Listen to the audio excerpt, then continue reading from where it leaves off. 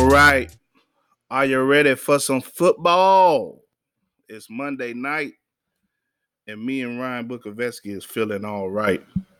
This is the All 32 podcast.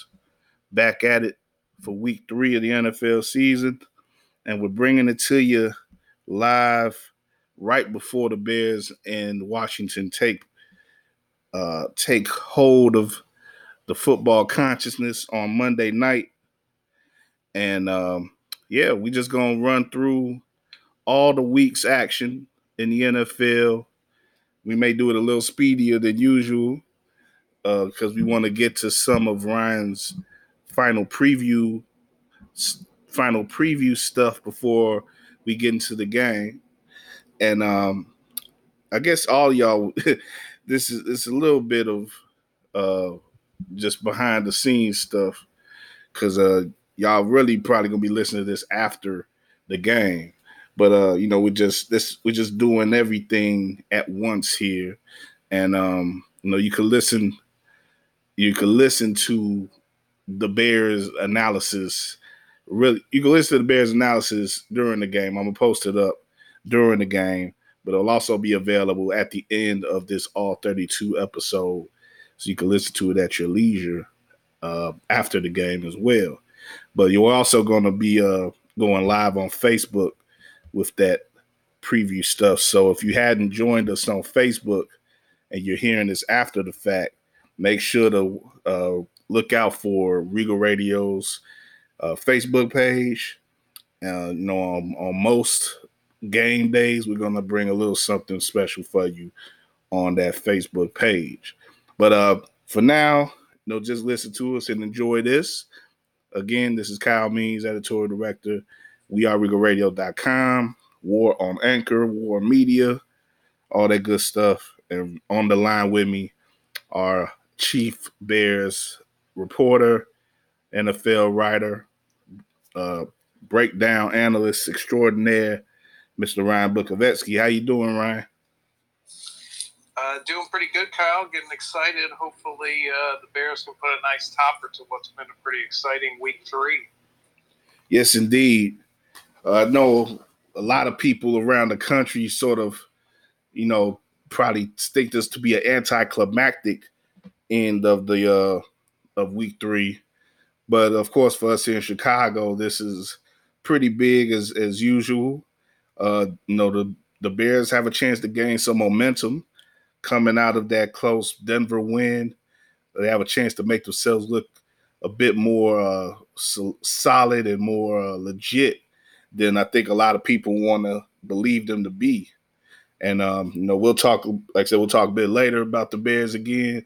But this is definitely a chance for the Bears here against a not so good Washington team to make a statement. And hopefully that can happen in some way or another. Or, if they got to scratch out another win, I guess that'll be better than losing. We'll have to see how that goes. But for now, let's just dive right back into the rest of the league and the results from week 3. Like you say, Ryan, a pretty exciting week. Some top contests, anticipatory contests. Some good teams went against each other. A couple of really good matchups. If it was college, you'd probably say there was some top 25 matchups there. And let's start off with that most anticipatory game of this week, which was the Chiefs and the Ravens out there in Kansas City. And I think as if you haven't listened to our previous All 32s, we run down each score, go over each score, each result, and sort of give you a best and worst, effort or aspect of each division as we break down each division in the league, all 8 of them. And that's I guess with this one, since we have the Chiefs and they took the win 33-28 over the Ravens, we'll start with the AFC West. And again, Chiefs, big matchup between quarterbacks. This is the type of matchup that the league likes to see. They 2 of the best young talents, Lamar Jackson and Patrick Mahomes being showcased here, and they both did some electrifying things. But Mahomes once again was the better man with the better offense all around them, and they pulled out that win there. We'll probably talk some more about that in a second. But looking at the rest of the AFC West, you had the Chargers took a loss to the Houston Texans at home in LA, 27-20, win there for Houston. And elsewhere, the the Raiders took the big loss to the Vikings, 34-14 in Minnesota. And the Broncos lost again to an NFC Central opponent. This time the Packers had to make the trip up to Green Bay. 27-16, the final there for the Green Bay win. So, I guess, Ryan, as we look at this division, the Chiefs, not surprisingly, are 3-0 at this point. You got, Chargers fell again after pretty a nice week one win for them.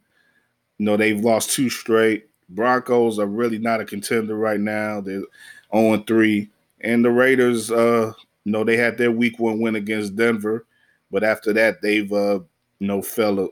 Haven't seen any wins as well. So it's looking now like the Chiefs, already an easy pick in the division. It looks like they're even easier pick right now going forward. Yeah, the Chiefs are definitely my highlight for the division this week, and big time victory against the Ravens. Not that I think it surprised anybody. Everyone is just on board on the Patrick Mahomes train, because when you got a guy that good at that position, you're really in every football game, and it doesn't really matter what else is around you. So he continues to do what he does, and that's really play well and not turn the ball over. Almost like Aaron Rodgers, maybe Peyton Manning hybrid a little bit with him, and it's really been exciting to see, and overall a really good display for the Chiefs as they continue their winning ways. Yeah, definitely. This is a type of game that they definitely can, grab a hold on as far as looking forward if they should ever see the Ravens again, maybe in the postseason. They have to gain a lot of confidence with this one, especially given the way that the Ravens started and the way that Lamar Jackson started. He, again made a handful of fine plays, showed his athleticism again, but he also was under a lot of heat in the pocket, rolling out the pocket as such. Had to make some couple wild throws. I think the one across the field, he got a little bit too much props there, and Willie Snead didn't get enough props on bringing that ball down. But it took some strain for Baltimore to keep going in this game, to keep up with KC's high-powered offense, and they made some questionable choices. With the 2-point conversions, maybe they took away some points that they could have had easy and made it a little easier on them in the later half of the game. But they're aggressive, and John Harbaugh has come out today and said that team is going to stay aggressive. And with the talent that they do have, led by Jackson and Mark Ingram and such, and the deep ball threats, Hollywood Brown and Snead and such, there's no reason for them not to be aggressive. And in most cases, they're going to be overpowering against the teams that they play this year. It's just that nobody's really overpowering Kansas City right now, except for maybe New England if we see them match up again or something like that. Yeah, they really have been just as impressive as they were last year, and they'll be probably the case moving forward. They're seemingly destined to go up against New England, and kind of maybe similar to New England. We remember past matchups with the Chargers and the Patriots, and the Chargers are my low light this week for that AFC West. I mean, when you got Patrick Mahomes in your division, it's all about winning, because you know that you probably can't win your division. So you want to make sure you take advantage of any opportunity for a wild card. And the Texans are a team that will probably win the South, but with how close it is and how many good teams and how much of a gauntlet it could potentially be, maybe it won't be that easy for the Texans, and they'll be fighting for a wild card spot. But now they have a tiebreak over those Chargers, and I watched that game, and it looked like the Chargers had a ton of opportunities to take advantage of, but they weren't able to. And once Deshaun Watson got hot, it was game over for them. So I think a disheartening effort, and now they're getting to the point where they might have to start recalibrating their expectations for this year. Yeah, looking at the stats, I got them in front of me. This looked like more of a old school AFL type of shootout, man. Both of these teams are really one dimensional right now, just throwing it through the air.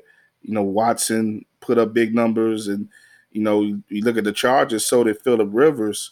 But I think that's a team that, and you look at the Chargers, that's a team that is definitely missing Melvin Gordon. And they made their decision with him, and it looks like, I think they're going to be a lesser team for that. And if you look at a contest like this, where maybe controlling the ball would have helped them a little better against a team that knows it can't run the ball either in Houston, maybe that would have made a difference with them, especially at home. Given how negligible home field advantage the StubHub Center is, you still got to take advantage of that if you're the Chargers, and if you want to keep up with Kansas City throughout the rest of the season. But yeah, let's go. Moving over though, let's go from that Texans Chargers game. Let's move over to the AFC South, where the Texans are in control right now. Again, they won two. They pushed their record up to 2-1 with the win over the Chargers. As Ryan said, they own in the tiebreakers against. They definitely own against the Jaguars, who also won on Thursday. They beat the fellow South team, the Titans, who lost a lot of momentum since their big win over Cleveland in Week 1. But that was a 20-7 score in Jacksonville on Thursday, and the remaining South team, the Colts, picked up another win, 27-24 over the Falcons, a team who we both been sort of down on in the AFC South there. We'll probably talk more about them when we get to that division, but a nice win for the Colts, keeping themselves with a winning record. And like you said, same with the Texans, doing it on the road. And Jaguars keeping themselves in it, somewhat.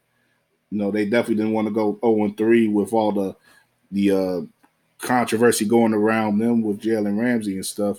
And the Titans just, again, look like the Titans, and nothing really special there. So what are your thoughts on the AFC South, Ryan?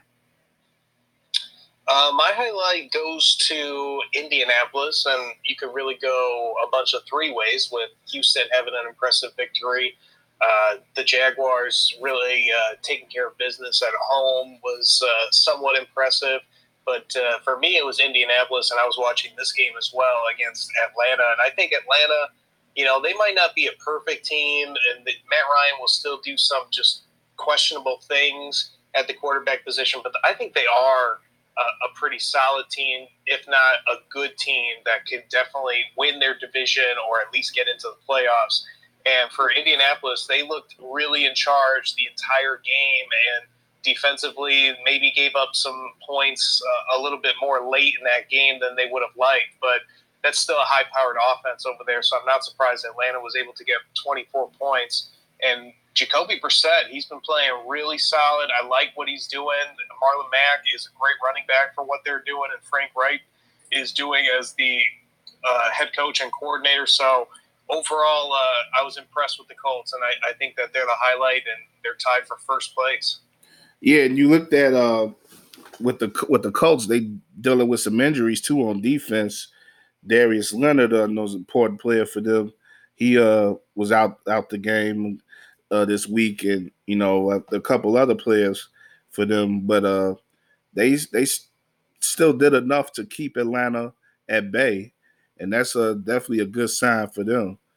And there's been some reports for Marlon Mack coming out of the game. Their running back, lead running back. Hopefully he won't be affected too much by injury himself. But I think what Mack gives them is something. If you compare them to Houston, definitely a much more of a balanced attack, given his ability to grind out yards.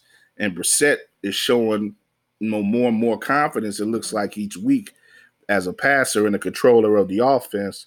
So you definitely got to look at the Colts again as a team who can make some noise in that division, and they are keeping pace with Houston, who like I said, have a lot of talent, but a big deficiency with their run game. So we're going to see how that affects them against some better competition going forward. But looking at Houston, like I say, Houston and Indy looking good coming out of this third week, and the other two teams of the division faced off against each other, like we said, Jacksonville and Tennessee, and I guess one of them would probably be your low light, right, Ryan? Yeah, how you put it, Colts and Texans definitely seem like the class of the division, and it'll be fun to see them play. And at the bottom, we have the Jaguars and the Titans, and we did see them play, and really it was a beatdown by the Jags, and the Titans just look bad. They're my low light of the division for the week. Really just a bad showing for Marcus Mariota, a bad showing for that team overall. They look completely unprepared for the start of that game, and if they got to be able to figure out something better, especially when you had that impressive week 1 victory, and now you've got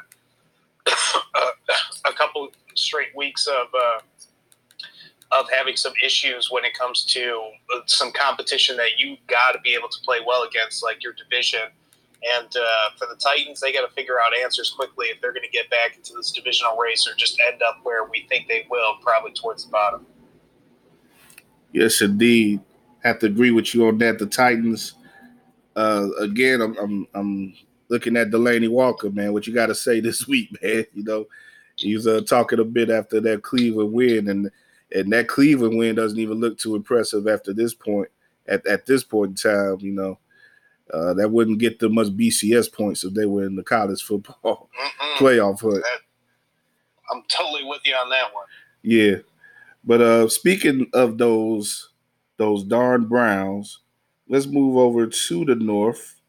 And, the Browns had a big showcase this week, showcase game Sunday night at home. And I guess first time in a long time for them that they've had the game like that. But, a lot of hype for Cleveland coming into this season, and they have not got off to a start that really underscores that hype that would hold it up. And the offense is not doing anything much. They're not really utilizing. Well, they utilize OBJ pretty good against the Jets. Not surprisingly, but this week he sort of fell back. In general, Mayfield fell back, and this. They're in search of a lot of answers right now in Cleveland. They took the 20-13 L to the LA Rams on Sunday night.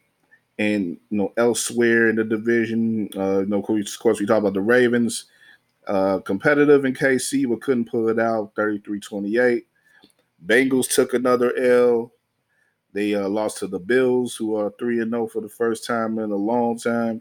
That was a 21-17 win there for Buffalo. Good. That's a good bet if if you bet the Bengals to cover there. That was a pretty good bet there. So at least they did something productive by getting under the spread there. And I'd say the final team, those darn Steelers, another team, a lot of baggage with it now, and they took a loss 24-20 in San Francisco, another surprising 3-0 team, taking advantage of seeing the AFC South AFC South has been known as a pretty stout division. In recent history, they've had some competitive teams. A lot of the years, multiple teams in the playoffs. But in this year, we looked at Cleveland and Pittsburgh, along with uh, Baltimore's being playoff contenders. But after 3 weeks, it looks like Baltimore is the only team that may stand any chance at the playoffs right now. Cleveland, again, they're in disarray, and Steelers are going nowhere. And definitely say the same for the Bengals. What do you say, Ryan? Yeah, I'm going to start, I guess, with the highlight of the week. And for me, I guess you got to go, even though everybody lost in the division. I'll go with Baltimore because some of the things that you were saying earlier, how we're just seeing a development in Lamar Jackson, and even though he wasn't great, I thought he played a solid game. He showed you his lethalness. That Baltimore team never gave up, and they continued to fight, and they kept that thing as close as they could. And I felt like the Browns kind of, you saw maybe their deficiencies a little bit with their offensive line, but I was surprised at how ineffective they were at times at that game. The Bengals, they came on a run in the second half to try to win against the Bills, and the Bills really just took it back from them really late, sort of like how the Bears did against the Broncos. But for me, the low light for sure would be the Steelers because, I'm just surprised at a team like, we talk about Mike Tomlin a lot and figure out how good he is. And I think he's a good coach, and I certainly wouldn't bash him or anything like that. But you thought with removing the distractions that this team would sort of get back to Steelers football and look more like the team that he was coaching on a consistent basis early on in his tenure versus towards the end where they missed expectations. And they just were really struggling against San Francisco to do anything offensively except for a slight run in the second half. And defensively, they were really solid, but they had 5 takeaways, and I believe they had 2 turnovers. I mean, they absolutely dominated the turnover ratio, and they weren't able to win that game, and it was tailor-made for them to win. So I'm really concerned about what's going on with Mike Tomlin and the Steelers. It just seems like they just aren't getting out of the way of themselves, let alone, being able to take a victory, and that was never the case before with them. Yeah, definitely. You look at those turnovers. Minkah Fitzpatrick in his debut with Pittsburgh got an interception there, so that's a good sign for them. Maybe their defense can coalesce and bring about something over the course of the season, but I think that may be the most they can ask for. I mean, Rudolph has, they're just not going to be as powerful in offense, as productive in offense with him leading it as opposed to Big Ben. And if they don't have that, I think they're so used to having that sort of power, that sort of powerful influence there with the off in the pocket. With Ben being able to get it out to multiple receivers and having multiple guys coming out the backfield and doing special things. As it turns out, they got rid of a lot of distractions, but they got rid of a lot of talent too. And right. Is when you lose talent, you gotta replace it, or else you're gonna be a worse team for it. So, and one last thing I would just say, Kyle, I am just amazed at how bad their offensive line has played these first 3 weeks. They're easily regarded and graded as one of the top lines, and I don't think that they had really any turnover. They have just a lot of good talent and players at their positions all across the board, and they have just been unable to give their quarterbacks any time to throw, and there is 0 running lanes for James Conner and the rest of that running back group. Yeah, that is surprising because, like you say, that's another thing that we typically get from Pittsburgh teams is good to great offensive line play, and like you say, it comes through in the way that they're able to run the ball and able to provide protection for Ben and everything. But yeah, if that's not going for him, then it really shows why Connor has had much less of a season than he had last year. Yeah, when he had a great season and he, altogether made people in Pittsburgh forget about Le'Veon Bell, but he's not doing that this year. So definitely just a lot of bad things going on in Pittsburgh right now. And Yeah. yeah, let's as we finish up with the AFC, let's move over to the East. Patriots and Jets uh, with the old rivalry there. And of course, the Patriots, as expected, came out easy winners there, 30-14. Bills, we already went over their score with the Bengals, and they set themselves up for a nice little showdown next week against New England. 3-0 Buffalo is 121-17 over Cincinnati. And the Dolphins played out of division against the Cowboys, another game that was expected to be a big blowout, and it was. Cowboys winning 31-6. Cowboys able to go to 3-0 themselves there for the first time under Jason Garrett. And Dolphins are just, again, tanking for Tua, as it were. And, as we look at the East, Ryan, what are your thoughts there? I would say, myself, that the Bills have to be the highlight. The Patriots did what they expected to do, of course, but the Bills, coming out 3-0 now, setting up the big game next week. They, it wasn't easy for them against Cincinnati, but they say they held on, and definitely has to be a big confidence booster for them to, this kind of start that they've had. Yeah, I'm with you. I think the Bills are the highlight for the AFC East, and especially because next week they might unfortunately be the low light, and probably will when they go against the Patriots.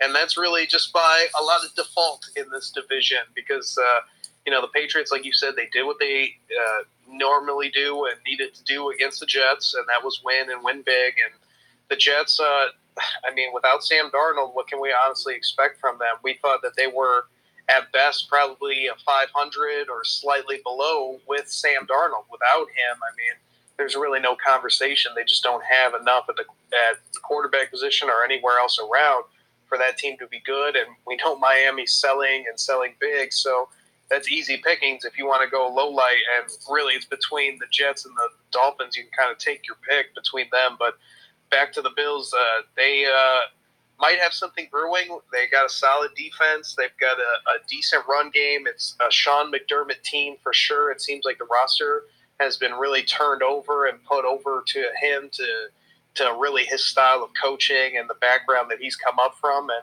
it's going to just come down to Bill Belichick is probably going to do something similar like he did to Mitchell Trubisky when he played him last year, and that's going to keep Josh Allen in the pocket and try to beat you throwing the football. Don't let him change the game with his legs. And for the Bills, it's probably about getting a good mix of run from your quarterback and throw downfield and live with the results by playing good defense. And I'm certainly excited for that matchup, at least on the onset, but probably closer to Sunday, it's going to feel just more like the Patriots, same old, same old. Yeah, definitely. Looking at the Bills, they had to go without the rookie Devin Singletary, who I'm keeping an eye on, pretty much based off of the way that you scouted him in the offseason. And, he wasn't available this week. So, that definitely affected the Bills.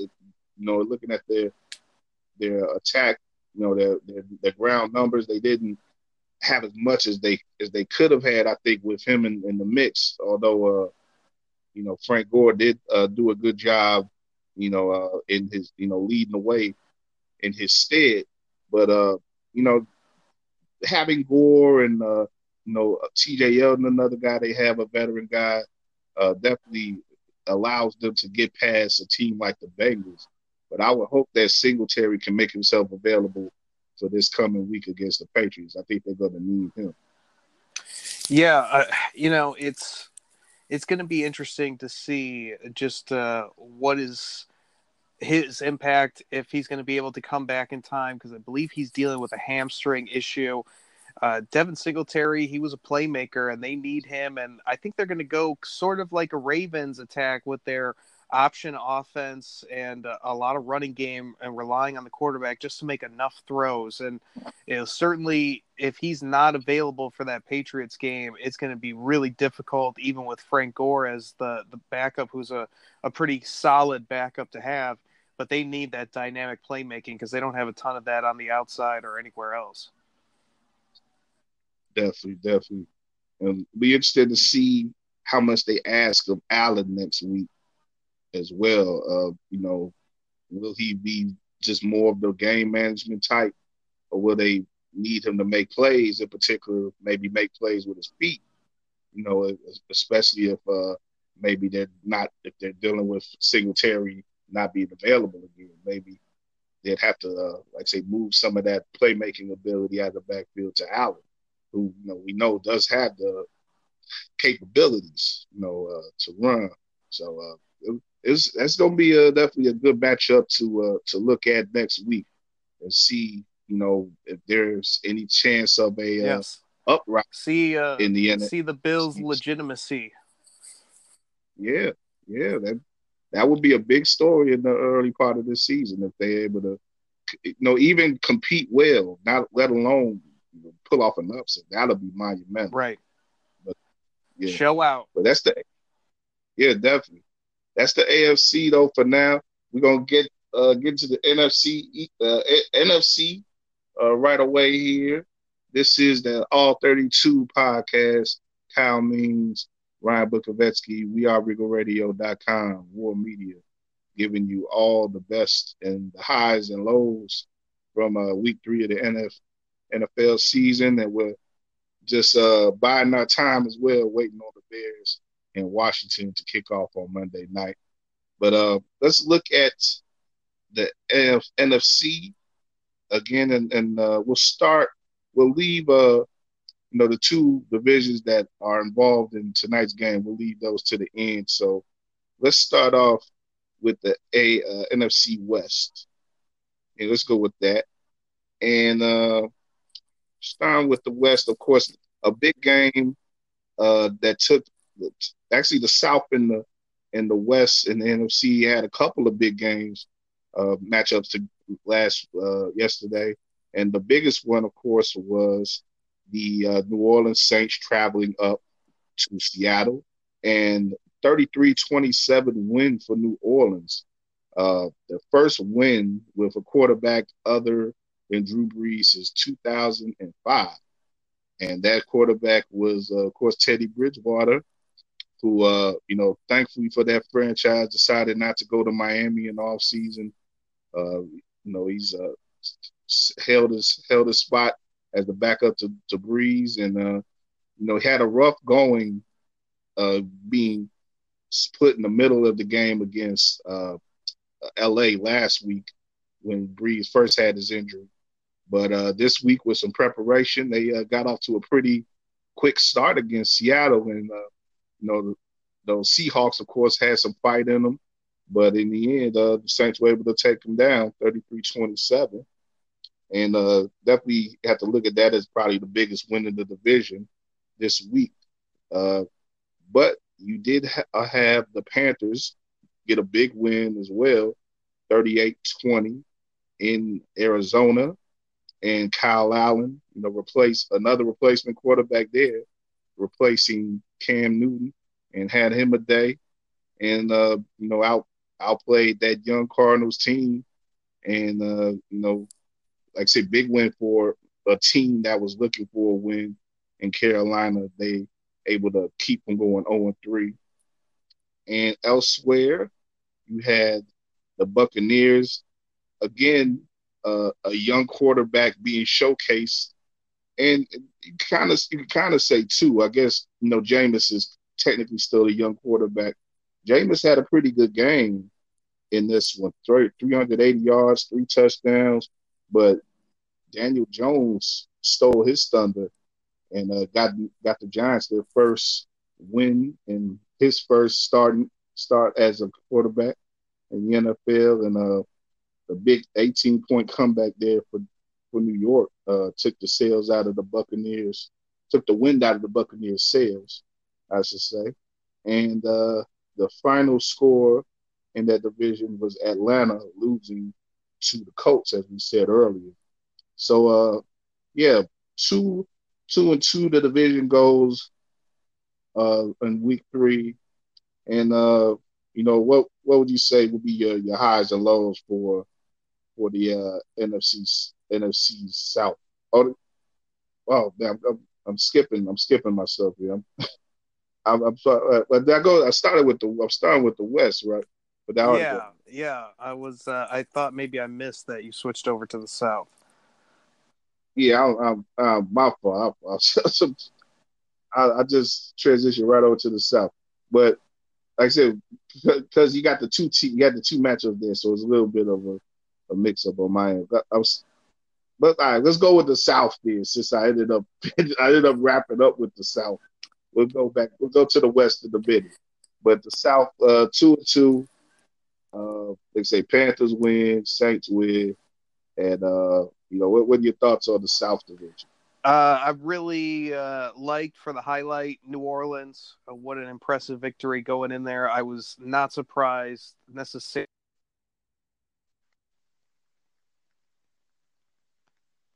Kyle, you have me? Yeah, you good now.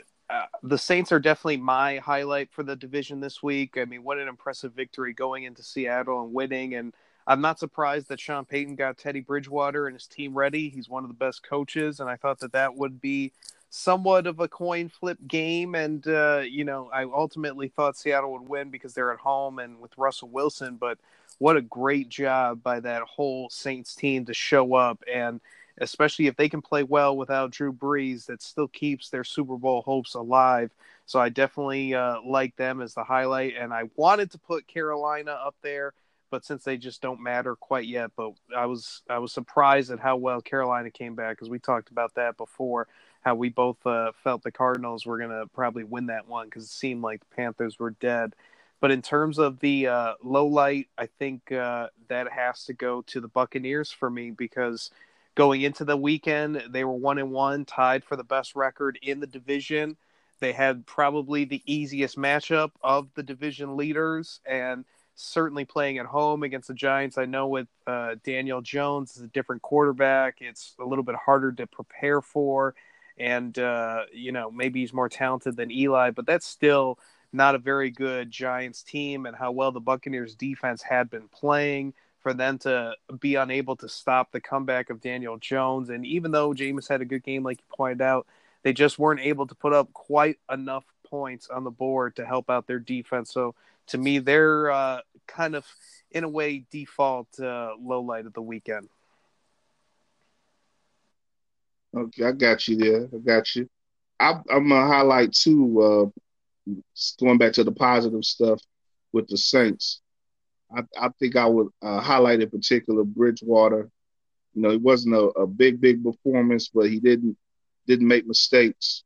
Got two scores into the end zone. Fed Alvin Kamara well, fed Michael Thomas, decently. And when you look at that triumvirate there, that trio, there's not a lot of receiver depth in New Orleans. But, when you look at Kamara, who had 92-yard receiving on 9 receptions, along with 69 yards rushing and a touchdown, if you're getting the ball to him, receiving out of the backfield, you're pretty much talking about one of maybe the best receiving running back in the league, along with Thomas, who pound for pound may be the best receiver in the league right now too, at least the most productive. So, if Bridgewater could just make sure that he keeps having games like the one he had yesterday, the Saints really are in a good position to hold water and really keep themselves in front of that division, for however long that Drew Brees is out.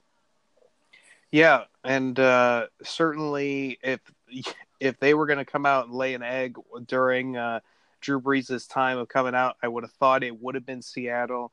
That's a tough place to play, a place where, maybe it takes a little bit of time for Teddy to get going, but they came out and all three phases contributed, and that's what it's got to be like while Drew Brees is out. And that's a great example for Sean Payton to set for his team. Yes, indeed. And let's go back to that West where I started out. Got a little dizzy there for a second, but like we said, Seattle takes the L to New Orleans at home, a rarity, a pretty surprising loss there at home, early season home loss.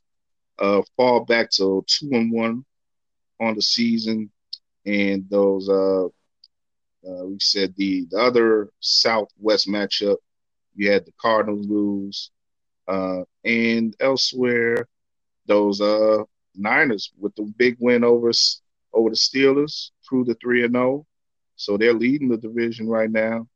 And you also had the Rams pick up the win in Cleveland, improving. Oh, they're also 3-0 as well. So tied. So you have the Rams and the 49ers tied, and Seattle could be 3-0 as well. That could have been quite impressive to have 3-0 teams in the division, but as it is, they still have pretty competitive top three in that division, which I think is more than most divisions can say. And what would you pick out among those three teams? I guess probably the competition for best of the division right now would be LA and San Francisco. Yeah, I'm going to go with San Francisco by a nose. Impressive, I thought, what the Rams did going into Cleveland, and a place where clearly that they were hyped up and ready. Sort of remind me of the Bears playing the Rams last year in Soldier Field, and it was like one of the first Sunday night games in forever, and you just feel that energy and the team's ready to go. So impressive stuff. I'll go with Niners just because they really should have lost that game against the Steelers when you give up 5 turnovers. When you do that, you're just begging to lose. And for them to just, stay the course, find a way to continue to fight through it and get back into the game and never quit, never give up. And they had themselves a really solid victory going to 3-0, real good stuff for them. And they're in the division lead, so exactly where they wanted to be. Yeah, I think if you look at those two teams, I think you'd rather want to be San Francisco right now. They seem to have a bit more balance to their offensive attack, and their defense is really coming together as well. I would, I like that backfield of Mostert and Breida with the 49ers, and Garoppolo still is been iffy with his contributions, but he's an NFL quarterback at least, and he's a guy who you can send out there when he's healthy and figure that he can do enough to keep you in the game. But that defense in particular, though, like we've been talking about it throughout the first couple of weeks, they got some beasts up there in that front seven, man. Quan Alexander, DeForest Buckner, Solomon Thomas, some great rookie, some great young players that they've brought along in recent years. And, D Ford to pick up an off season, just adding Nick Bosa, of course, was a big draft pick. They're bringing along their defense pretty. I think it's going to be pretty intimidating when you look at them against. I could see them against the Rams, giving the Rams a bit of problems when they face them. And when you look at Seattle as well, Seattle's going to be a pretty tougher team to contain with Wilson, but that's going to be a hard-hitting contest too whenever they see each other. So those three teams could really set up for some good intra-division contests coming up. I'm looking forward to seeing those.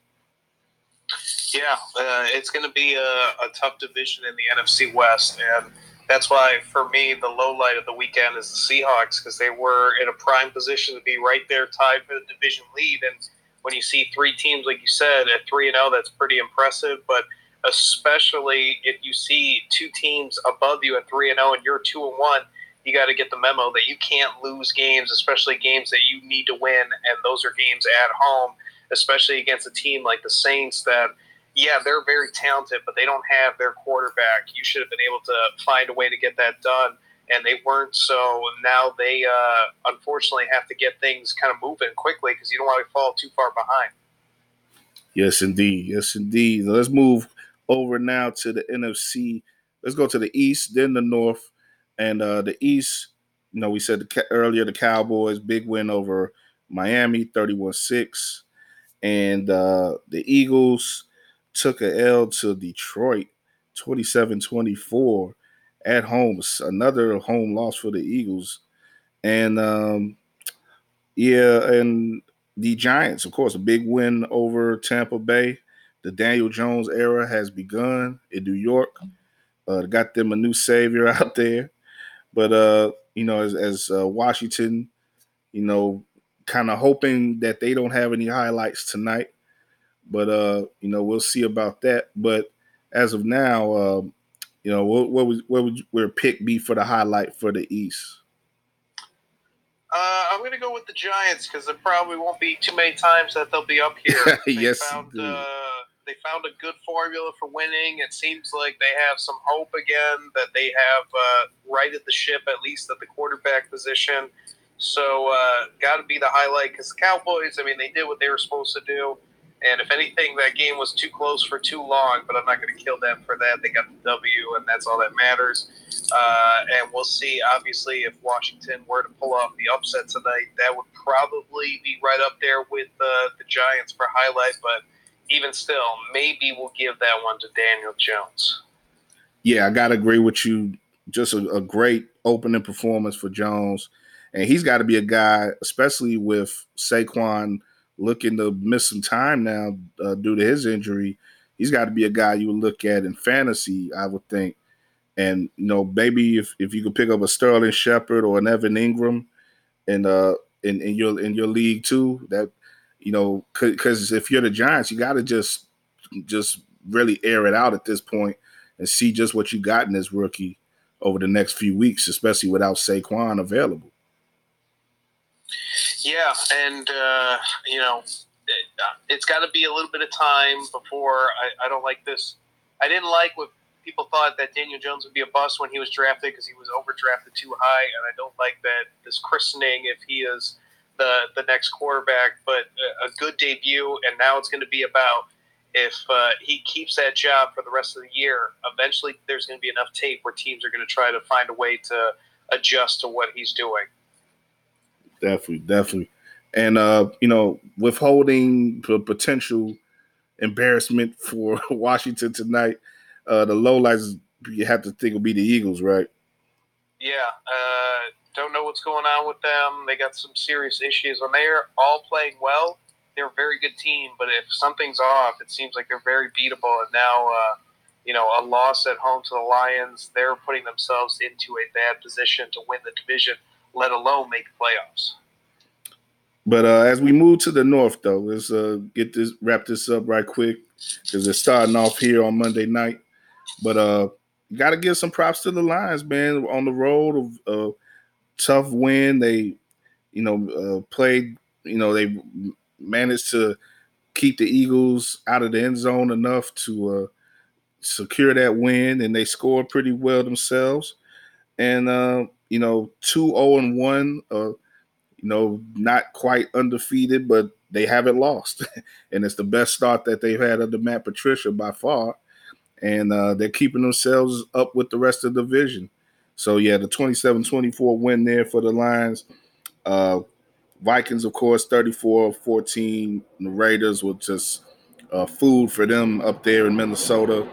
And the Packers, big win for them, 27-16 over the Broncos, 3-0 start for them.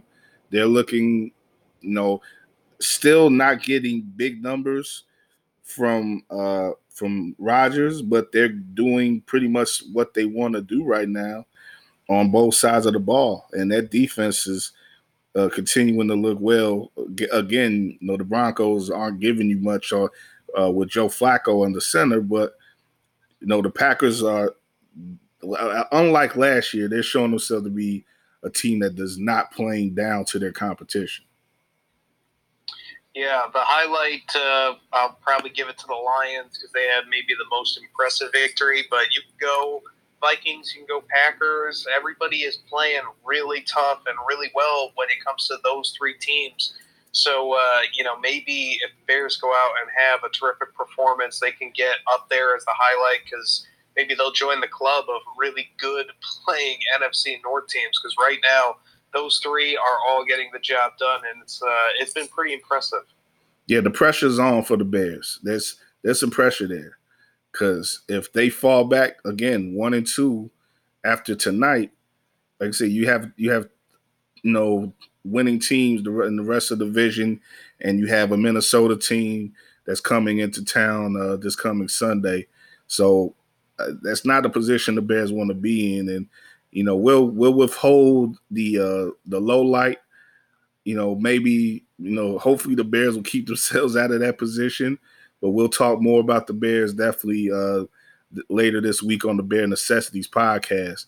But as we get closer to kickoff in Washington or in Virginia, as it were, the DMV area, let's get your under the spotlight, man. What do you think are the main areas or matchups or the whatever we should focus on tonight, intangibles or whatever that can swing this game, in one way or the other?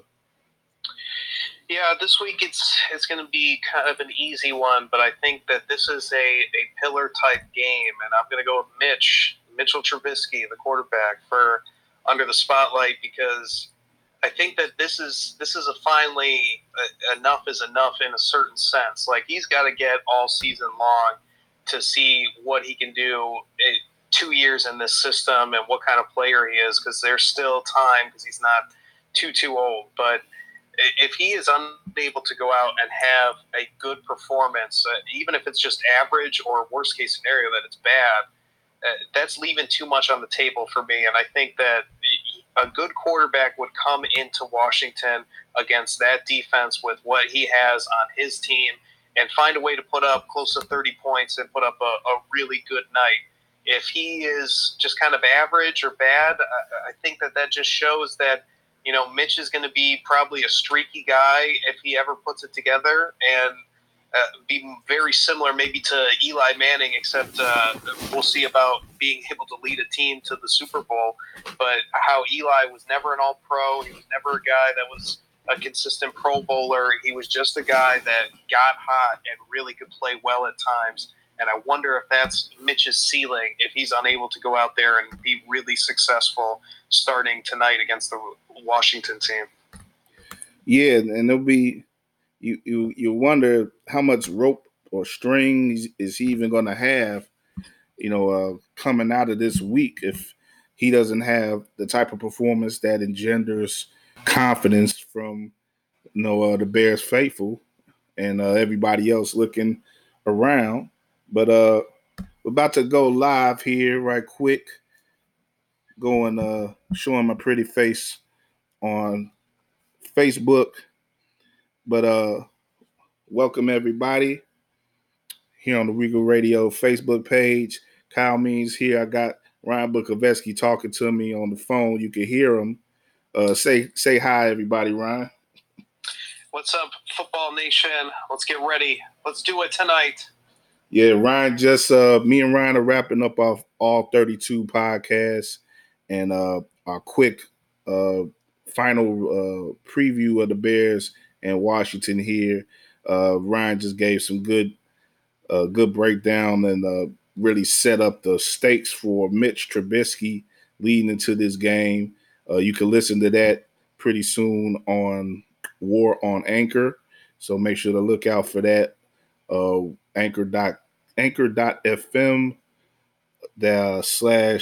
/Regal-Radio. That's our address. Or just search Regal Radio or War or We Are Regal Radio and Anchor.fm. But we got you under the spotlight there, Ryan. Anything else that comes to mind, man, that you think is going to be important? I know Pinheiro, his status has been kind of up in the air, and they got him on the screen now with ESPN, but it looks like he's going to be okay. Do you think he's going to be of much importance in this game as he was last week? Well, I think you're having a really bad week if he is, to be honest. They might need him for some volume of field goals to try to get extra points because I don't expect this offense to just go up and down the field and score a bunch of touchdowns. But even if, let's say, worst case scenario, they are forced to go for fourth downs and not kick and go for 2-point conversions, there's just really nothing on the other side of the field that should scare you, or as long as the team shows up and plays to the type of caliber that we expect them to be, this game should really not be close, and it shouldn't come down to an Eddie Pinheiro field goal. And even if you were to go without Eddie for whatever reason tonight because he's just unable to continue on, even though it looks like he'll be okay, I still don't think that that's going to be enough to really sway anything unless the Bears just lay an egg. Definitely. You don't want to leave. You don't want to have this game rest on his foot again. You don't want to have any 53-yarders unless you absolutely have to. And against Washington especially, they're just not a team that looks like they're producing much in the way of offense. They're not controlling the ball well. They have some players on defense, but I don't think Ryan Kerrigan alone should be disrupting Mitch in the pocket. And the Bears have the type of speed and agility with their receivers to be able to get around some of the guys that they have in the back, be it Josh Norman or whatever. So the matchup is there for the Bears. They just have to come through, and if they're going to be any type of contender like so many of us believe them to be entering this season, they cannot lay, as Ryan said, lay an egg here tonight. We have to see them assert themselves and not just be as passive and as unproductive as they were in the first 2 weeks. They can't win in spite of anything. They have to really win this night, and if they want to really engender confidence again.